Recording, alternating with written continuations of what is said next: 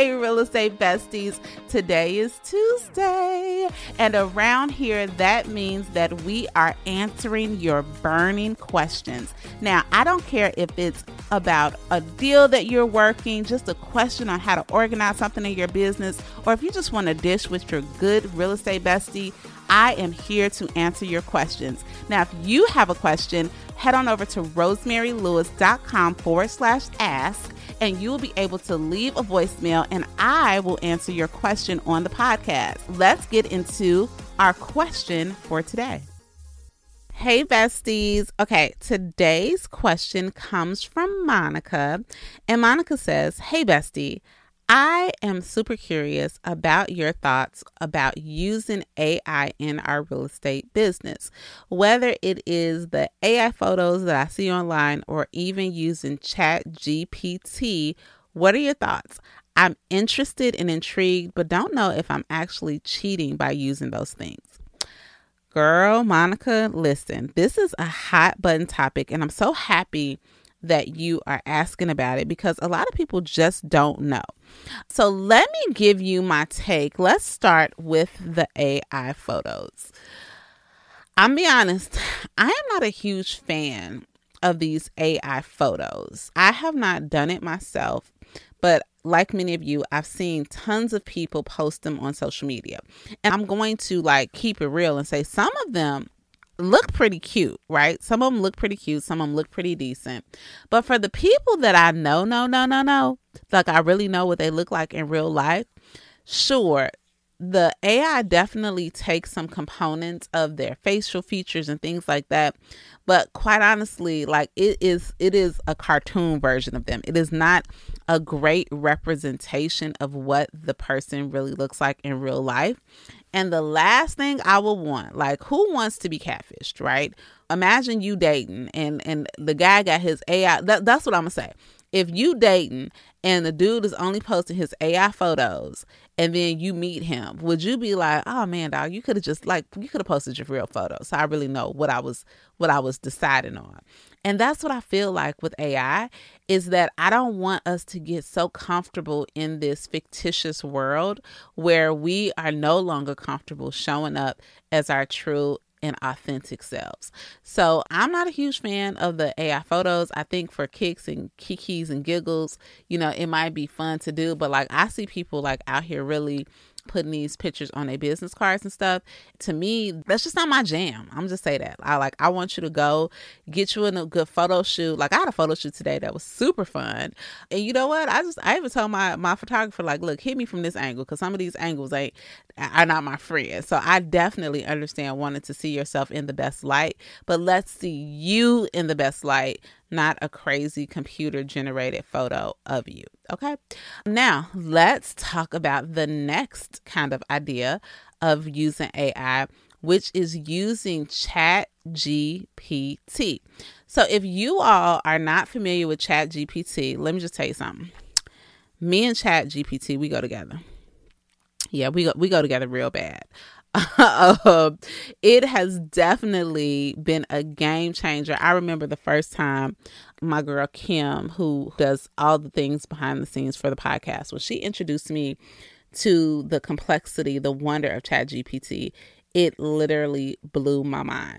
So if you're not familiar with it, it pretty much is like a copywriter where you can put in any subject and it will write for you. So I'll give you a great example. You can go to the website, and I don't know the exact website. We'll link it here.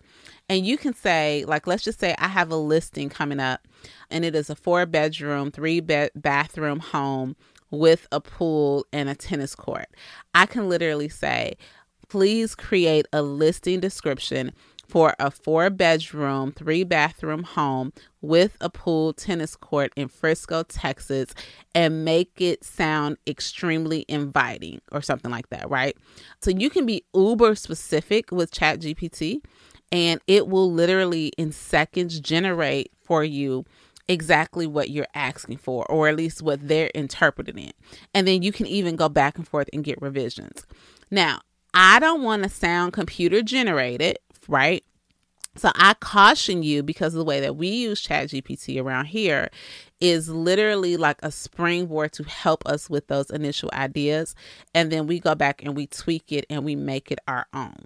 I do think that, in your correspondence, in your emails and in your Facebook posts and things like that, you definitely don't want to lose your voice, but there is definitely a benefit in having a tool like this that just sometimes just to help you get started on a thought.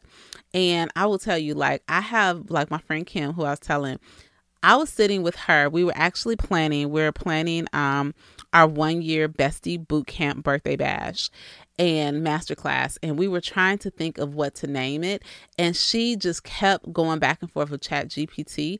And they didn't actually give us the name, but they kept giving us ideas that helped us. It was almost like a brainstorming mechanism.